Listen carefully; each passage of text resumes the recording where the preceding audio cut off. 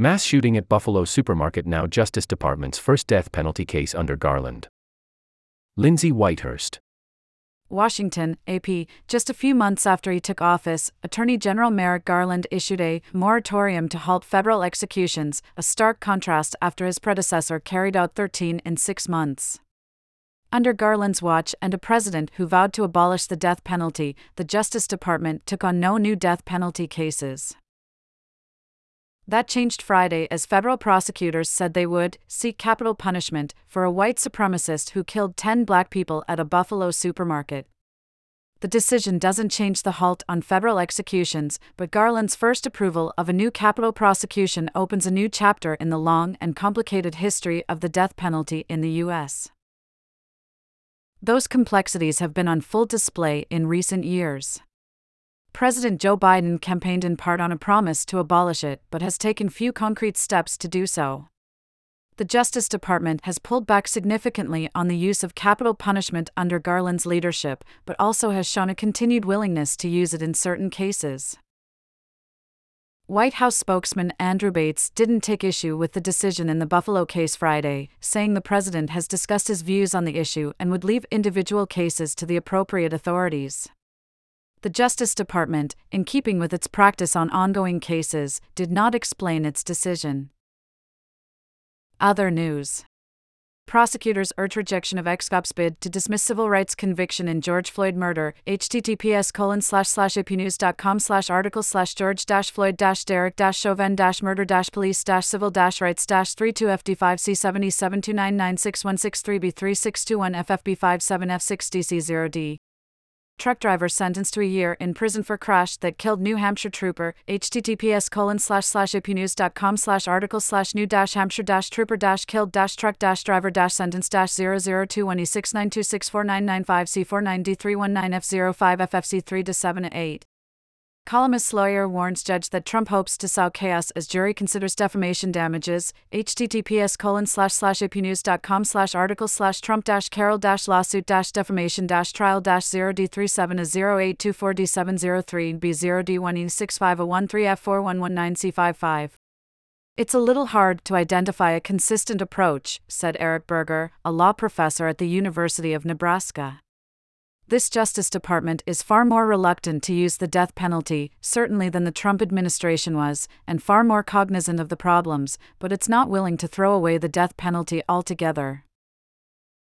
Under Garland, the Justice Department has reversed more than 24 decisions to seek the death penalty, including for alleged gang members accused in the deaths of 2 teens in New York.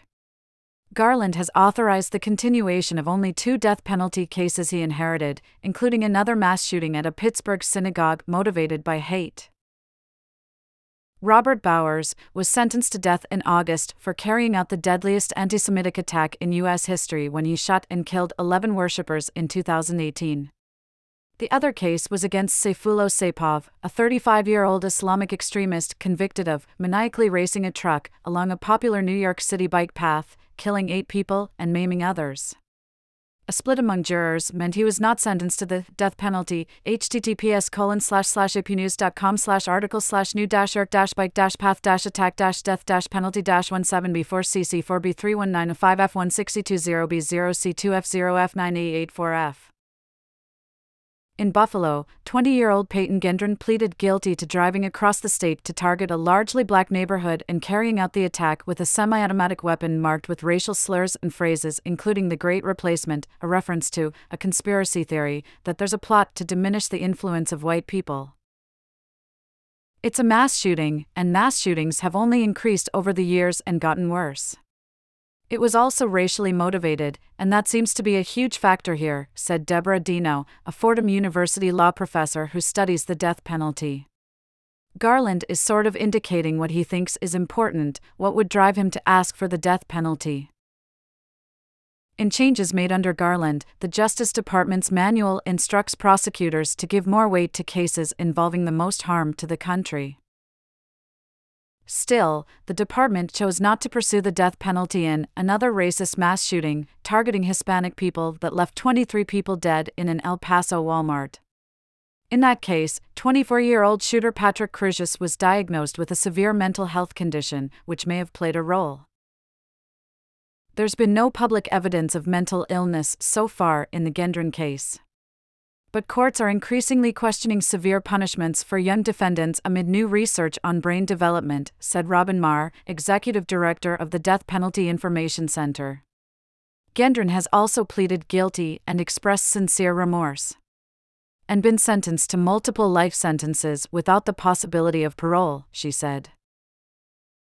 This federal trial will take a long time and they will cost taxpayers millions of dollars in pursuit of the very same result that exists today, which is that Mr. Gendron will die in prison, Bedard said.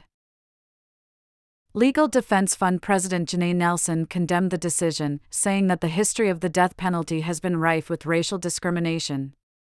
Justice for the many black people that were killed in this horrendous attack does not begin with pursuit of the death penalty, she said. In times rife with extreme violence, we cannot resort to capital punishment as a solution. Death penalty opponents have long argued Biden has done little to fulfill his campaign promise and want him to commute sentences of those on federal death row. During his presidency, the Justice Department has fought vigorously in courts to maintain the sentences of death row inmates, an Associated Press review of dozens of legal filings found. And while the moratorium on federal executions Garland announced in 2021 means no federal inmates will be put to death while it's in place, there have been no public signs that a review of execution policies that he ordered at the same time is nearing completion. In Buffalo, the victims' loved ones have had different feelings on whether they thought prosecutors should pursue the death penalty. The death penalty decision-making process calls for a lengthy review involving the U.S. attorney overseeing the case and a review committee. Garland is extremely exacting and meticulous and nonpartisan and careful, Berger said. Whether or not you agree with his ultimate decision, he's going to play the process exactly by the book.